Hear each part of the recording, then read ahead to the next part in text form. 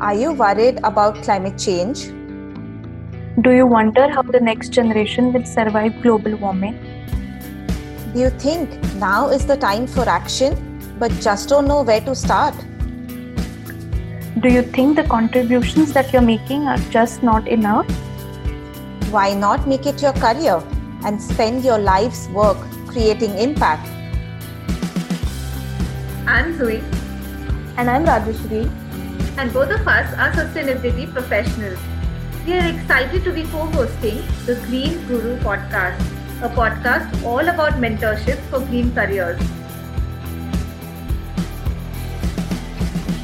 Hi everybody, meet our mentor today, Pratap Raju. He started off as a banker on Wall Street post his degree at Harvard, but is now one of the leaders of the climate tech entrepreneurship ecosystem in India. Pursuing a master's degree in development at Oxford was a pivotal moment, followed by an amazing journey of entrepreneurship. He's had an IT startup, been a Bollywood producer, writer, moving on to becoming a successful renewable energy developer, commissioning more than 80 megawatts of wind and solar projects. He's currently the founding partner at the Climate Collective Foundation, which is focusing on building out the climate and clean tech entrepreneurship ecosystems in South Asia, and is the country head of New Energy Nexus India. As a global trainer, having trained hundreds of startups, he's leading the way to sustainability through innovation. By the way of full disclosure, I've been working with the Climate Collective and with Pratap for the past 2 years now, and I've found an amazing mentor in him. It's been a steep learning experience, and I'm so excited for all the listeners to know about some parts of his journey today that I have heard 100 of times. But when it comes to Pratap, there are always surprises. So let's dive right in. Hey Pratap, welcome to the podcast. Hi, Joey and Raju. I'm very excited to be here. Great. So all of this is on your LinkedIn profile and you've described this in your multiple boot camps and events. So just tell us one thing that no one knows about you. Okay. That kind of caught me by surprise. No one knows about me. Like not even my parents. Are they listening to this podcast? I hope so. Okay, so then I can't mention that. How about no one here knows about me? Sure. Okay. I was the biggest nerd possible. To read the encyclopedia as a kid, it was my favorite thing. You still do. I still do, but back then, before the internet, when we had volumes, and literally they would be shipping like once a month, A, B, C. I would read those. I still remember those. It was quite fun. Nice. Great. Cool. Hi Pratap, this is Raju. Welcome to the Green Guru podcast. I've been hearing about your work at the Climate Collective from Zoe and really excited to finally meet you and finally have you on board. Thank you for taking out time for this. I wanted to ask you a question and take you at least a couple of decades back and ask you, how does a banker on the Wall Street decide to do a master's in development? The opportunity cost, I think, would be very high considering the compensation or the job security and being able to afford a lifestyle as a banker that doesn't come easily when you get into the development space. So how did that happen? Oh, yeah, that does go back a couple of decades. Thank you for telling everyone my age. But let's see, I was a middle-class boy graduating from college. And like most of us who've never had money, it was very enticing to join Wall Street. And I remember my very first job, I had no idea what this was. In college, we'd go out very infrequently because it was expensive to go out, once every 2 or 3 weeks. Otherwise, you were eating in the dorm. And then all of a sudden, I had more money than I knew what to do with. I remember this was like I was 22 years old, my first job, and I bought at that time expensive an $800 coffee table. And this is 20 years ago. So and it was an art piece. It was unbelievable because I didn't know what to do with the money. And so it was different, of course, when I first joined Wall Street. And all I remember now is that I put on a lot of weight. That's what I remember. The ability to just eat out every meal was without thinking, even though we take it for granted maybe now. But back then it was like huge. So I didn't really quite like this idea of having money or making a lot of money because I couldn't quite understand what I was doing with it. And I was working super hard. It was my off days were like on Sunday, I was working 8 to 10 hours every Sunday.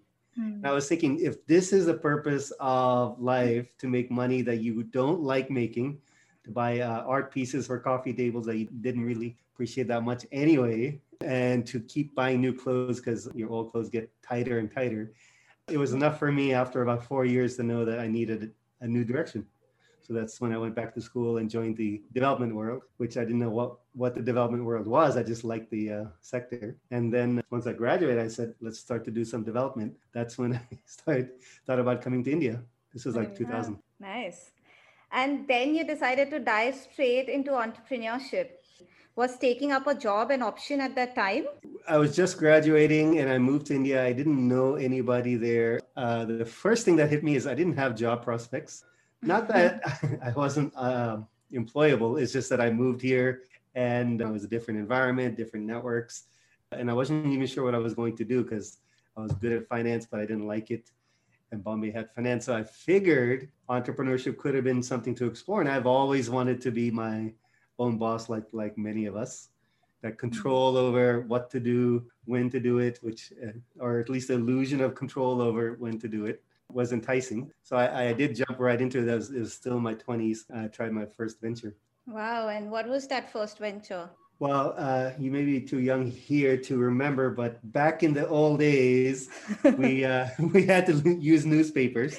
I know you remember, to find out what's playing on TV. Right. And when I moved to India, it was 2001. I started this IT company. I figured, why not just put this on the channel? All that. So I came up with this software product where I would work with a cable operator and update them with news schedules, and they would open a new channel for their viewers, showing what's playing currently as opposed to opening a newspaper and figuring it out that way. Sound like a pretty easy idea, except that being new to India, was only 1 year into India. I didn't quite understand what this idea of cable mafia was. Okay. It was very intimidating to go into some of these offices and meeting people that you weren't quite sure about and try to sell a technology product especially back then. Yeah. Sure. We at the Climate Collective meet many youngsters who are confused if it's the right time for them to start a venture or just continue doing a job. What would be some of the parameters that they should consider before making such a decision, in your opinion?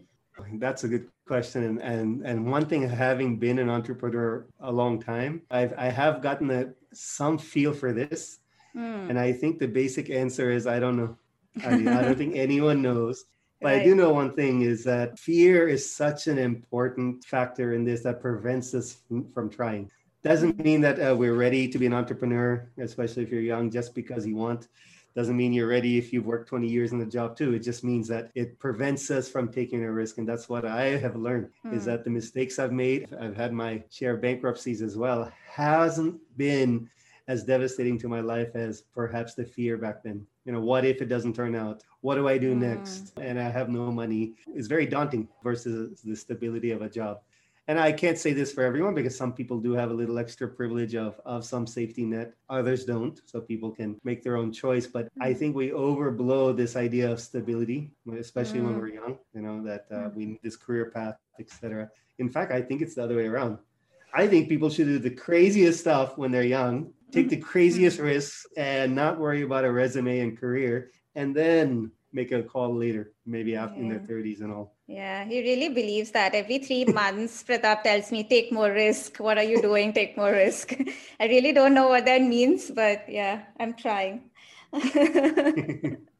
You were also a Bollywood producer and a writer, and then you switched to becoming a solo developer. I bet there is nobody out there with a similar career trajectory right now. So was this some movie plot that you were writing and you decided that this sounds good in real life? How did that happen? Where did solo come from? Well, Bollywood was an interesting adventure for me, because I was not from a film background. I like films just like everyone else. I chose films mainly because I didn't know what to do. And that's pretty funny, because we have this kind of structured programs and paths of what you should do based on your skills, etc. What I've seen oftentimes is people kind of bump into things, jump into things or are thrown into things because of life and circumstance. I was in Bombay, and without liking finance and not being good at IT, entertainment, Bollywood was quite big, looming large in Bombay. So I said, why not? And I kind of just jumped into it. And for the same reason as my entertainment career was winding down at the 2008-9 recession, So I kind of made the same move. What do I do now? And for some reason, I have a little bit less fear than many others. To jump from one to another is daunting, but it never was daunting to me. I always had this idea that jumping in is more than half the battle. So when I was looking at solar, I said, okay, let's do it. And it was quite a super swift transition. I think like 3 months going from entertainment to solar. And we did get lucky because the trend was going up and the National Solar Mission was booming or just starting right now. So we caught on to that at the right time. Maybe that also helped. But I think it was more the opportunity. I think it was more it was more not closing your eyes and seeing where it'll take you rather than calculating, is this the right path? That's kind of been a guiding principle of my life as well. So Close it your eyes. seems like your guiding principle was more of why not than asking and making a checklist about why I should do it. And that, I think, teaches you a lot if you keep on doing things and keep learning from your experiences. So sounds like a lot of fun, and you were definitely not scared to take those risks. And it sounds interesting that a Bollywood producer has built a solar farm somewhere that we can go and check out. That's nice to hear. Yeah. And, I think a lot of people believe that they should choose one sector, build up their expertise in a particular domain, and that's what will give them a great career path. But after trying your hands at many, many ventures, and I think somewhere in the middle, he was selling ice cream to generally in Goa to set up an ice cream business, which he's not talking about. What did diversity teach you? Do you think that's the reason you're the entrepreneur that you are today? Oh, yes. I think the main thing is that going back to what I said earlier, it's not as scary as it seems. I do believe that fear is one of the strongest, most powerful things that hold us back. There's this great quote from Marcus Aurelius, one of my favorite philosophers, the Roman emperor, wrote this book called Meditations. And I read it as a young kid. He says something like, if someone has done something in this world, there's no reason why you can't do it. It's a simple idea. The fact that someone could do it, why couldn't we? And I was watching this UK rapper, this Oxford rapper, is a very funny guy on YouTube. And he was talking to the crowd after rapping. He does freestyle raps at a comedy club. He was saying, look, everyone in the audience here can do what I do. You all know the words. It's kind of funny, but it's kind of true. I mean, we all know, for example, how to learn something. We all know how to find a solution or hire someone, work with someone. Nothing is difficult per se. So I think it taught me that much of what we can do or what holds us back comes from within, not from which industry we are or what circumstances we're in. Yeah, nice. You are also a mentor today to many startups at the Climate Collective, and you know how crucial it is for a startup success to get access to the right mentorship at the right time. What about your entrepreneur journey? Did you have any mentors along the way who gave you some perspective before jumping in?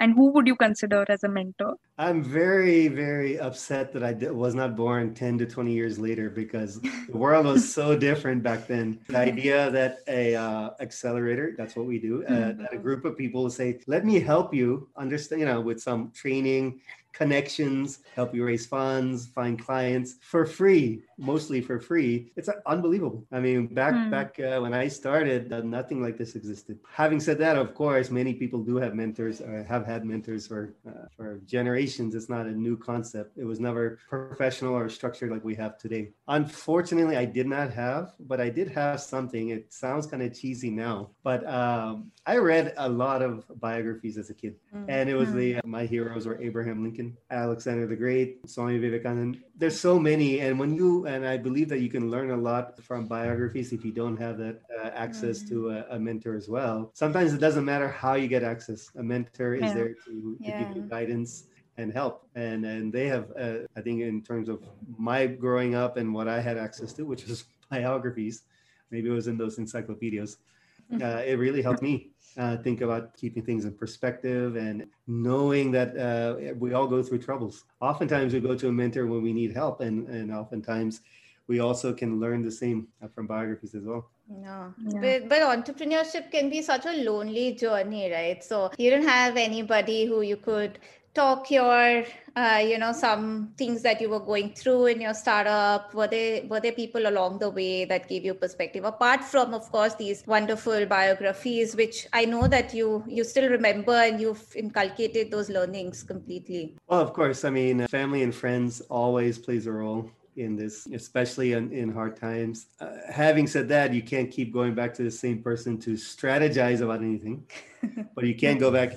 So I can't go back to, I think, my wife more than 10 times a month to say, here's the problem I'm facing, even if I need it. That's okay. But you do need find some strength from somewhere. And in fact, my family's been quite strong over the years. And I've done some, I wouldn't say crazy stuff, but stuff that did not seem promising when I started. It only was seemingly after I got some success. You need to find that strength somewhere. It could be from a mentor, it could be from your companion or your family. I had some as well, of course, and all of us do. Yeah. When you decided to move to India, how was your family reacting to that? Or when you decided to move from banking to development, can you tell us some of the conversations you had with your parents, your family, and how difficult was it to make that choice back then? I guess sum it up in this, at least my parents, what, are you crazy? This is 2000, coming back to India. I was, I was in Wall Street and having a good job. Development world, are you crazy? Isn't that for NGOs and nonprofits? How will you survive? It was pretty intense as well, although they have been much more supportive than what I just described. That was the initial reaction. So any normal Indian parent reaction. Yeah. Right. Yeah. In fact, I'll give you a sense. My older brother, is a doctor, MD, but he also got his PhD, to which my parents said something like, why do you need a second PhD? You're already a doctor. So it made no sense. You could be working, earning. So I think especially in today's world, there's so many more options than our parents had.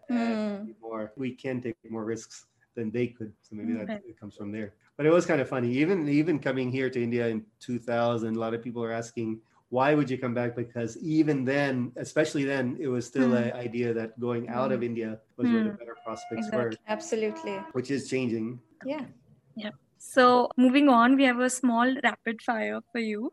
It's going to be quick, so give us short and quick answers. We know you have a major wanderlust. So one place that holds special place for you from everywhere you've traveled. Well, that's easy. It's kind of funny. It's Goa, where I actually live right now. It was a place I've always come to over the years for many reasons, especially when I broke up in my relationships. I moved here a few months ago because of COVID. It is a special place. It's where Dewey did hint. I used to sell gelato ice cream. Gelato is not ice cream, I guess, which was one of the most fun periods of my life as well. About 12 years ago. I think I would say Goa. I've traveled a lot, of course, but nice. One key ingredient that you think is common in all entrepreneurs across industries? There's an old saying, which I can't remember because it's quite long, but I think it's persistence. I've seen so many talented people with great ideas. Without persistence, it doesn't matter. It's very, very few fortunate in entrepreneurship who don't have a near bankruptcy or multiple near bankruptcy moments. And you have to persist and survive. So I think definitely persist. Yeah. One quality that you value the most in people? I mean, in professional relationships, I love people who seek. Right? I think it's curiosity. I don't like the word curiosity too much. Kind of sounds cheesy, but someone who wants something more, right? Whether it's because they're trying to solve a product problem or their own, or they're trying to, if it's an entrepreneur, find an opportunity, or if it's someone even working, finding the right job, is to always try to continue to seek rather than accept that this is what it is and not try. And tell us what your next venture post Climate Collective is going to be. Well, Julie, you know that already. And it's very funny. When I moved back to India, I was an Indian citizen, and I never gave up my citizenship, even while being in the US for like 20 or 25 years, especially when I was older, because I thought of this idea when I was thinking about development to get into politics. I didn't know anything about India. I still wanted to. It's one of those strange things, kind of those in the back of your mind, those dreams. So I came here and I started to work and, of course, be an entrepreneur. And and I never got into politics, but politics is not about getting into. Sometimes it draws you in at the right time. And when I see what's happening around, I think as we do see the world changing, especially in terms of the climate change and the environment, green or sustainability is becoming more important. And it's a hard voice to find in politics today. Now, politics is not about winning elections and being in power. It's also influencing where we go. And I think there's many roles for people interested in green issues to be involved politically, whether it's in campaigns, activism, politics directly, etc. But that's my next venture. Right. And what's it called? The You have a name. I do have a name, of course. It's called OIP, O-I-P. Okay. It's Our India Party. And I even have a party logo. It's a smiley face. That's pretty That's cute. what we need. I think we do, don't we? Totally. Yes. Thank you for that rapid fire. It was very insightful. So just moving on to the Climate Collective now and the work that we do together. Tell us about how you conceived the idea of Climate Collective. I remember meeting you for the first time when you were just playing with various ideas and meeting a lot of people. And I think I was one of those random people that you met over a cup of coffee. It's been such a long road from there to where we are today, building up the conviction of the vision. So just tell us more about that. Right. It was as we started exiting the solar wind business, as prices became competitive and we couldn't win more tenders. This was around 2015 or so. I was interested still in climate and environment, and maybe not as a solar wind developer. So I started learning. In fact, I took some time off just to read these IPCC reports. I mean, it took me like a year to read the summaries. And then 2016, something about startups, because I've run startups. We did a hackathon, India's first solar hackathon, 2016. Nothing really happened after. This is what entrepreneurship is like. Even, of course, nonprofit is an entrepreneurial venture when you're starting it. Yeah. You do something, no reaction, which means no funding, no clients. What do? Maybe you're doing the wrong thing. And I still persisted a little bit, but as we started working on another program called Climate Launchpad, which is a climate kick program out of EU, we started seeing a lot of interest and demand from entrepreneurs. And that was amazing. We didn't see it from funders yet, but we saw entrepreneurs everywhere, from not just India, but the smallest places, from like Maldives, where we have run our program the last 2 years. And that has given us the drive to continue to build. And after a while, people started noticing what we were doing. We started, especially this last year, is getting support from more and more stakeholders. So it's starting to converge very nicely. It wasn't a clear path or clear plan at the beginning. It was kind of a direction. But we do, as Dewey knows, we do have a plan now, because we've crammed a lot of work in a few years. 400 startups, I think, right, have come in through our accelerators in the last 3 years. More than 500. He's lost count. Oh, I know. So now we have a plan. Back then it was working to create a plan, and it's a 77 country plan. I was used to be so embarrassed to tell people we're going to go in 77 countries, how much work there is in front of us over the next 5 years. I guess that's a good and bad thing. So what does a typical day in your life look like as a founder? You were saying about a lot of work that you have planned to do, and I know Zoe is always super busy not being a founder. So how does your day pan out generally? I think Julie is getting the short end of the stick, because she's kind of like a founder without getting the credit. That small team at the beginning pretty much is a founding team, because when you have to give responsibility to different people, say, look, we need to build this out and I can't plan it out, help me plan it out, help me create it, figure it out. Kind of sounds like a founding team, even if someone comes in later. But I can share what my life is like. This reminds me first of a story of a friend of mine who runs this e-commerce site here in Bombay for the last 5 years, raised money, I think Series A, maybe even a Series B, and has told me this story once at a party, that nobody here realizes that I haven't bought something nice for myself in 5 years. So there's always a mythology about what it's like to be a startup founder. There's too much Elon Musk or Google WhatsApp stories out there, but the vast number of entrepreneurs, the successful ones too, perhaps live differently. So waking up, of course, I have to wake up, and you have to, I have kids, so it's a little bit different for me. If I don't wake up, they're going to be in my bed and waking me up. So I think the key thing that I see is that the number of hours you put in as an entrepreneur is unbelievable. Right? If people knew how much, I think a lot of people wouldn't have made that choice. But at least there are very few Sundays I haven't worked. Kind of sounds like my banking days now that I think about it. Yeah. I was going to say, is your Sunday free now? I thought thought that was the purpose of leaving that job. One of the purposes. Yeah, I mean, there is something about working on a Sunday for something you're building versus working for a job you don't like. Absolutely. And you're dragged to that Sunday. Yeah. It's still work, and you wish that you had more free time, but you're building for something that you're going to either reap the benefits or help you going forward. So, especially an entrepreneur and an early stage like we are, you have to juggle everything.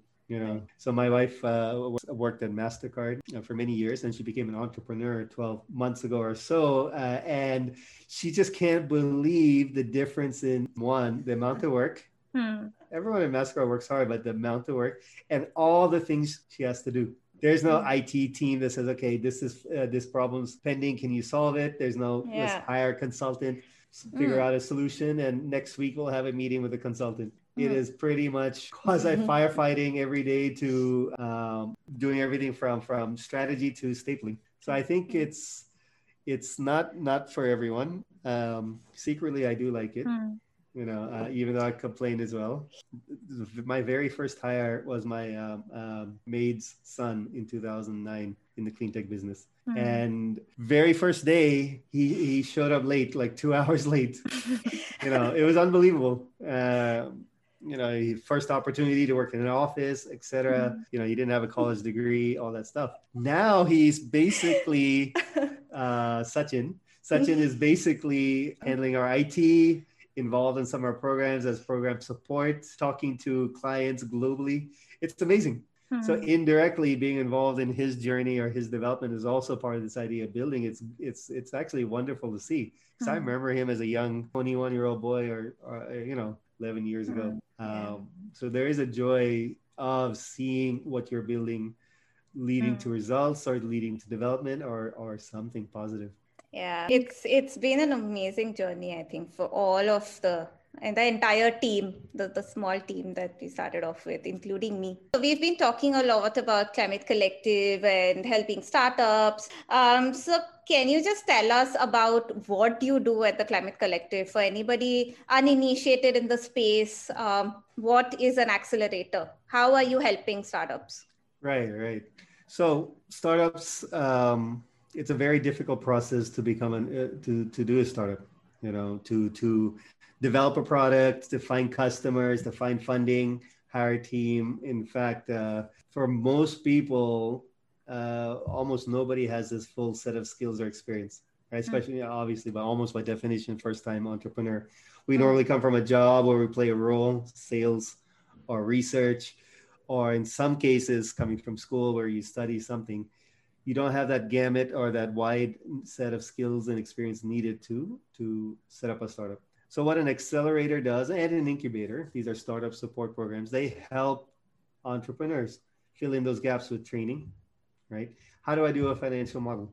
Okay, let's see and try to help you build a financial model and the skills to develop your models going forward or refining it going forward. How do I talk to customers? Well, okay, let's try some practice where we have mock pitches, right? And you practice and you get feedback from trainers or from mentors, etc. So there's a lot of capacity building, basically training that helps a lot of people, and we all need it. Excuse me, almost all of us need it. The other thing that accelerators do, which is I think quite valuable as well, is we help connect the startup to others. Now, as a entrepreneur, maybe in a very amazing entrepreneur, let's say they want to approach a big FMCG company, right? That's a daunting thing. Plus, it's bureaucratically hard to do. Like, everyone's busy at an FMCG. When I go to that same FMCG, I say, I work with startups. I work with a lot of startups in this space. They will invest the time, in many cases, to build this relationship with me because they can continue to interact with the startup world. So we have advantages in building relationships to corporates, to governments, to investors, and we try to share that with startups.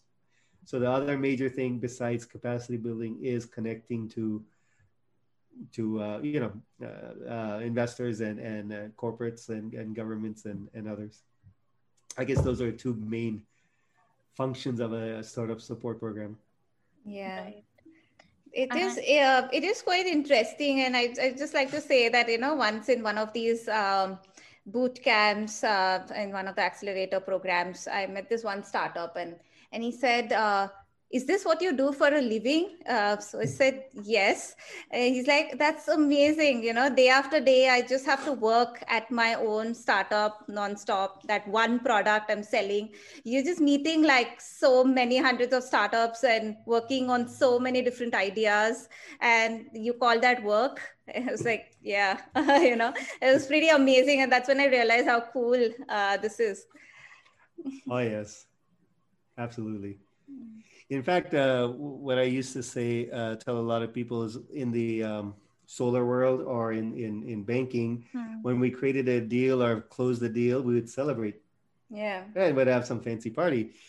When in Climate Launchpad Hyderabad in 2019, I forget the name of this startup, but he had created this cartons for packaging some sustainable product for shipping, and he called me or sent me an email saying a few weeks after our boot camp that he started selling because taking this sales approach and talking to customers, right? It really helped them go from a startup that was stuck, to actually moving forward very fast. And it's that same high I think you often see when for teachers who see their students develop and get solve a problem. They can't figure this out. A few weeks later, they've mastered the subject and makes you proud as well. And I think there is a similar satisfaction in running your own non-profit organization. So you made a shift from a for-profit banking world to a non-profit world. What drove you to take that decision, and how different it is, you would think, that from building a for-profit, especially in the sustainability space? And can you maybe bust some of the myths about building a non-profit organization? Right. So this idea of for-profit and non-profit, it's kind of interesting because at different stages in life, people change. Some people, for example, are attracted to non-profit from the very beginning. Some people are never throughout their career. Okay. But for example, for me, especially after having worked for a while and also had a lot of success and seen what's out there, I realized later in life what was important for me. And I realized also in that first year how non-interesting just making money was too. As I told you from my banking days, I was like, this can't be what life is about. For me, the transition from for-profit and non-profit, as long as it was a sustainable venture, did not feel too different, right?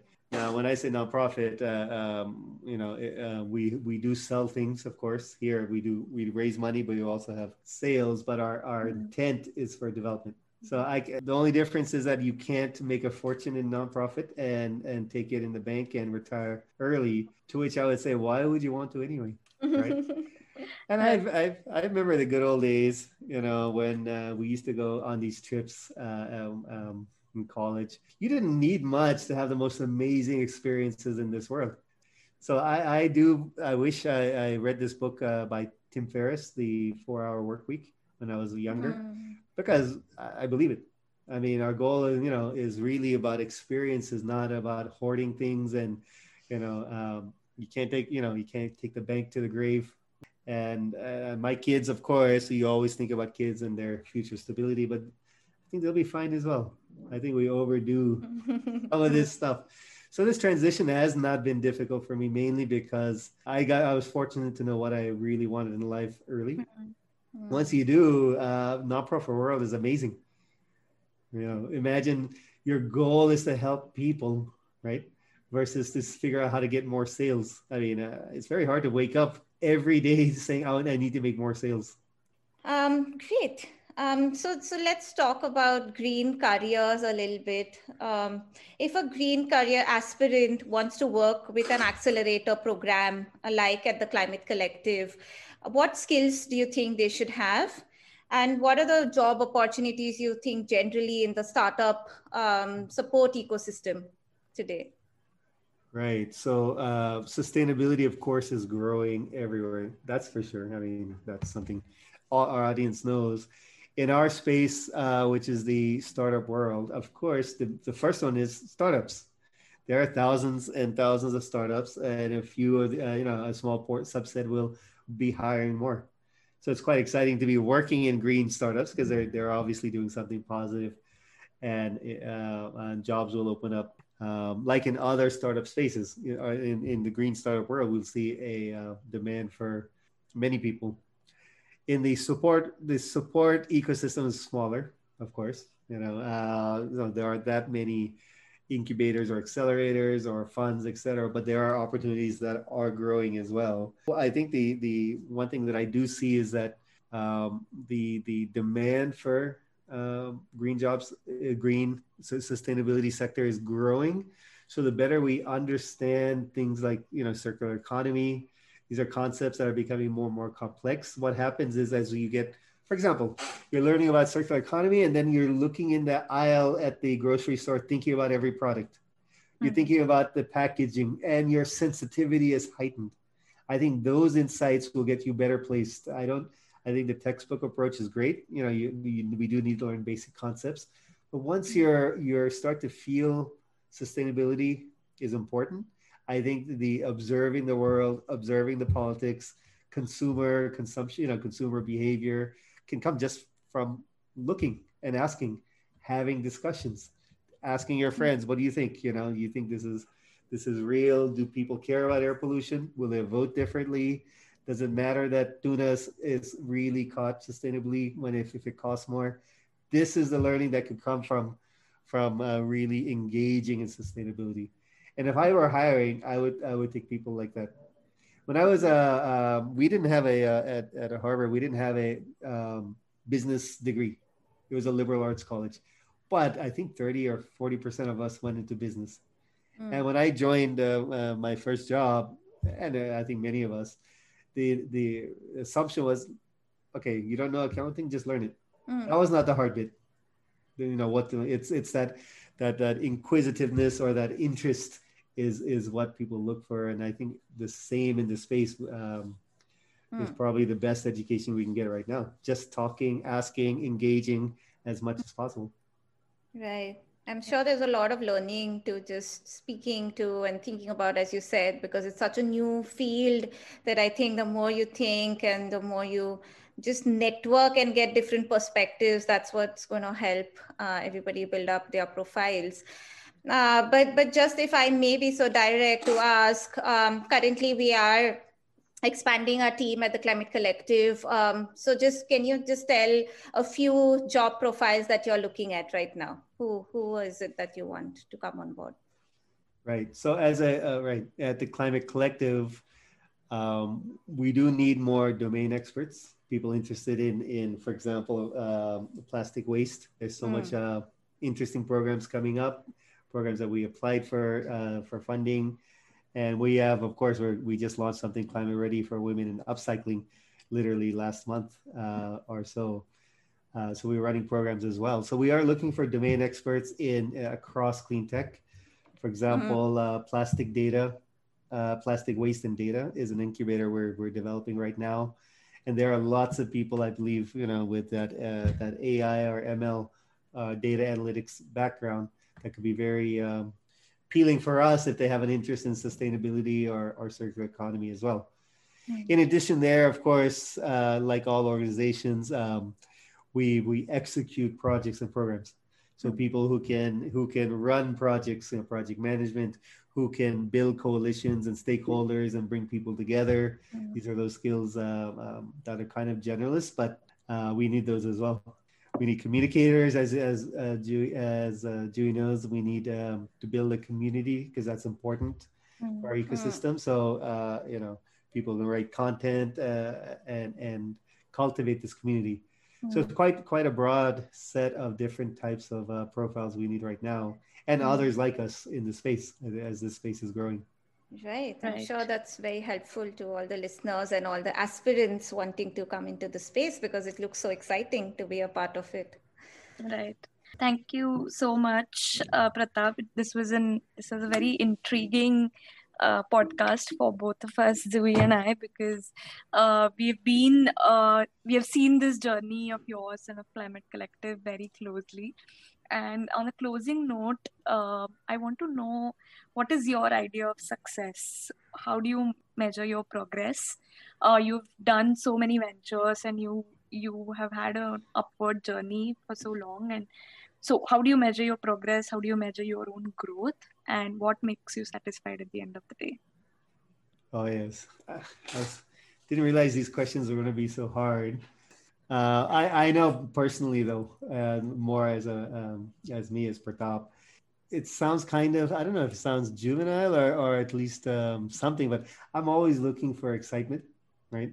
So I do need that challenge. I don't think, for example, if Climate Collective does get to a stage where it's doing superbly well and it feels like just a little bit of growth, I think it's already time for me to jump into OIP, or something similar.